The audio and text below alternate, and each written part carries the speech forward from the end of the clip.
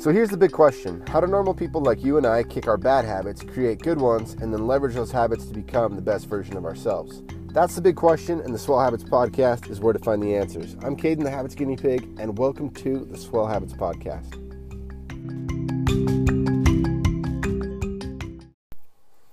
What's up, guys? Caden here, host of the Swell Habits Podcast. Today's big question is how to stop living reactively and start living proactively. So I've started thinking about this question because of the experience that I've had over the past couple of years. I actually gained over 50 pounds. I was in school full-time, working full-time, had some side gigs, and, had my family and friends on top of that.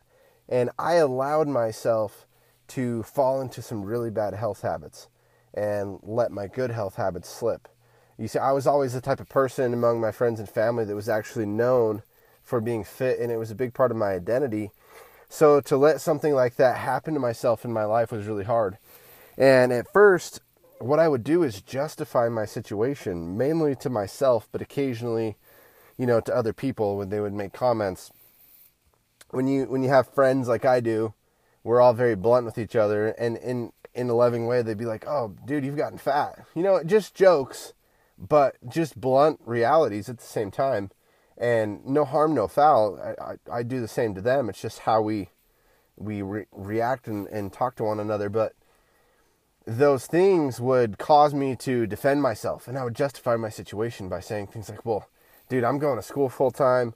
I'm working full time with homework and other things. I barely have a minute to even sleep.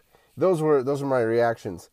But then one day I was at work and I was going to scoot into my desk, actually, just to get up closer to my computer, and something blocked me, and I looked down. I was like, what is that?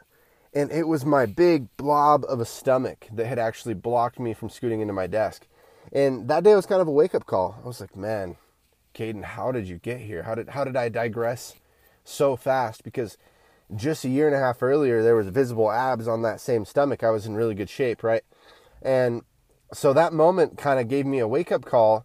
And I had to really do some introspection and come to the acceptance that my actions had led me to this circumstance that I was in, which was 50 pounds overweight, unhappy, if I'm being vulnerable, totally lacking confidence in myself because of this weight gain and the way I looked.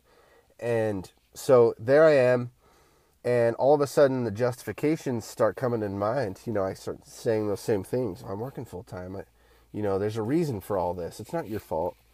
And I blocked them out of my head. And I said, this is your fault. And the reason that you're here is because of your choices. Regardless of your environment, you chose this.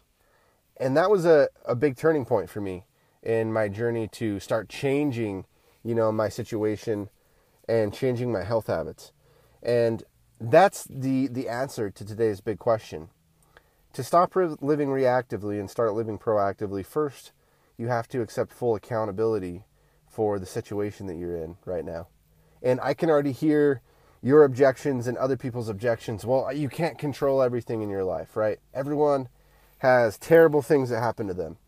I have a long list of those things too. But to put your circumstances on those things that have happened to you is a waste of time. Woe is me because XYZ happened to me is a waste of time. And I don't want to diminish the impact of hard things that have happened to anyone, because I feel for you and I understand, because hard things have happened to me too. But until you decide that you are the captain of your ship and that you steer your life, you're going to find yourself giving up your future to circumstance, and you're going to live reactively. Everything that happens to you, you're just going to have a reaction. And if the reaction doesn't provide the consequence or the result that you want, your immediate reaction to that is going to be, oh, well, it wasn't my fault because this thing happened to me. And, that's what I was doing. And that's why I found myself 50 pounds overweight and had a really hard time, just getting back on track. And the reality is I wish I could say that after I had that moment where I got gut blocked and finally was able to come to a sense of accountability for my circumstances, I wish I could say that everything just went well at that point and that I totally changed, dropped all the weight. And you know what? That's not the truth either. I'm a human being, and I had really ingrained bad health habits, and habits are stupid hard to break, which is why I'm creating this podcast, because I got so interested in habits at that point, because I thought to myself, well, if these bad habits are so hard to break, what if I had good habits that were this hard to break? How would my life change?